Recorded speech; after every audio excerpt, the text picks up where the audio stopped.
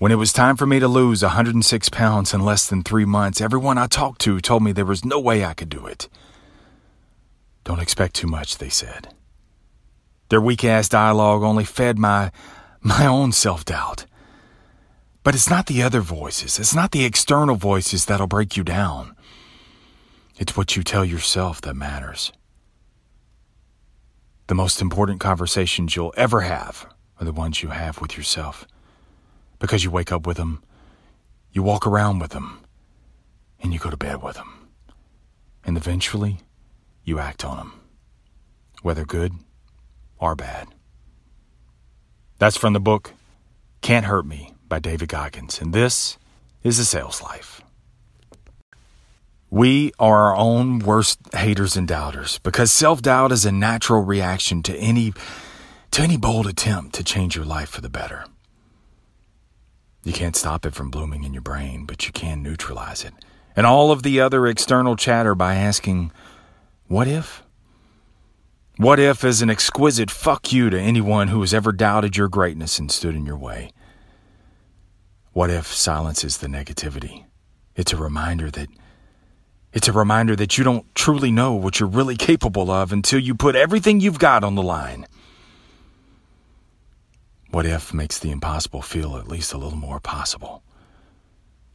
What if is the power and permission to face down your darkest demons, your very worst memories, and accept them as part of your history. And if and when you do that, you'll be able to use them to envision the most audacious, the most outrageous achievement and go up there and go get it. See, we live in a world that's full of insecure and jealous people. And some of those people are your best friends and others are your blood relatives. See, failure terrifies them. And so does your success. Because when we transcend what we once thought was impossible, when we push past our own limits, when we become more, our light reflects off all of the walls they've built up around themselves.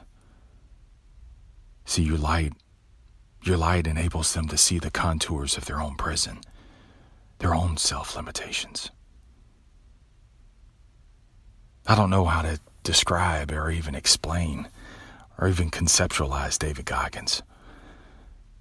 To read this book, go into your podcast search button and just type in his name and you'll find many, many podcasts that he's been on. Go to YouTube to feel the emotion, man. You can literally feel his words. To read his stories, to hear his stories, man, of having to overcome racism, man, to have to lose 106 pounds in less than 3 months just to have an opportunity to be considered for Navy as a Navy SEAL. To learn how to, the dude didn't even know how to read, man. He got through school. He was just he just cheated his way through, man. And then he had to sit down and he had to teach himself how to read. And then he had to learn how to learn because he didn't even know how to learn. And so because he had to commit things to memory just so he could barely pass. Most people can't even get through Navy SEAL training once. This dude had to go through it 3 times to tape up and run and jump and pounce and swim on broken legs. Because if they found him out, they would send him home. And it was a 3-strike rule. He only had the 3rd time around. They said, Goggins, if you get injured, even if it's beyond, it wasn't even your fault. If you tear a muscle, if you can't go on the 3rd time around, dude, you're out. You can never come back. He hid all of that. He was terrified of water. Yet he subjected himself to breathing deprivation, man, just to become a SEAL. He went on to become an Army Ranger. I think he had to go through that twice. And to become an Army Ranger, they don't give a shit where you came from. They didn't give a shit that he was even a Navy SEAL because everything is stripped down. They're all stripped down to nothing. They're all equals. It doesn't matter what your position was, what your rank was. It doesn't matter how of a badass you were. Everybody was stripped down to nothing and had to start from the bottom. Like I said, I think he had to do that twice. He went on to run ultra marathons, man. 100-milers, man. To run in Death Valley. Death Valley is like it's not just LSU Stadium, man. Death Valley is a real place. It's one of the hottest places on earth. And this dude ran a marathon there. Your shoes, it was so hot, man. Your shoes would literally melt on the concrete. He ran Badwater, the Hurt 100. He holds the Guinness Book of World Records for pull-ups, man.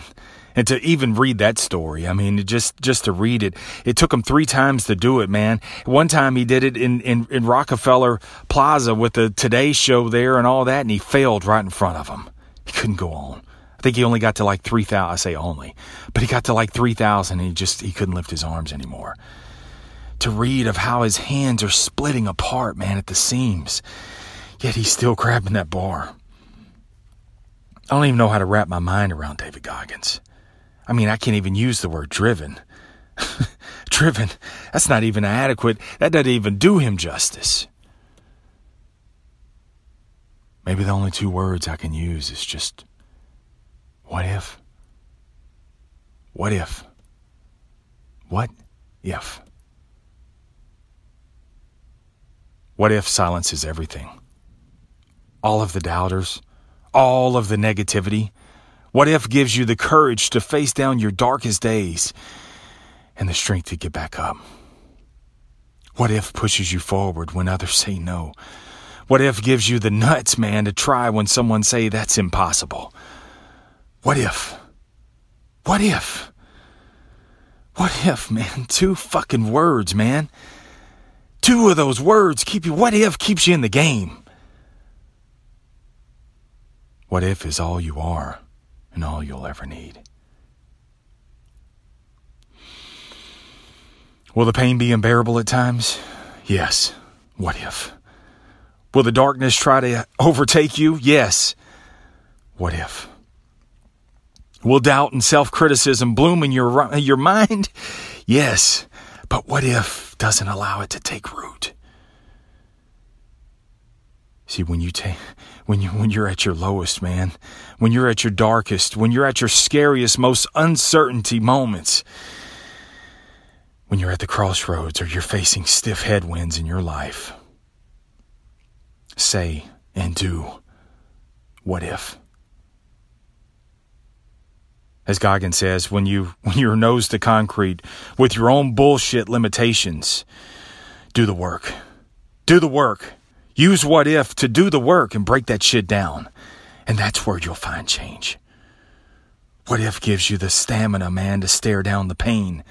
What if gives you the gut to accept the pain. What if gives you the fortitude to callous your mind. And if you'll hang on to what if, you'll come to a point where even pain can't even hurt you. When in doubt, when in fear, when in darkness. What if? What if you get to the other side? What if you do what you thought what others said was impossible?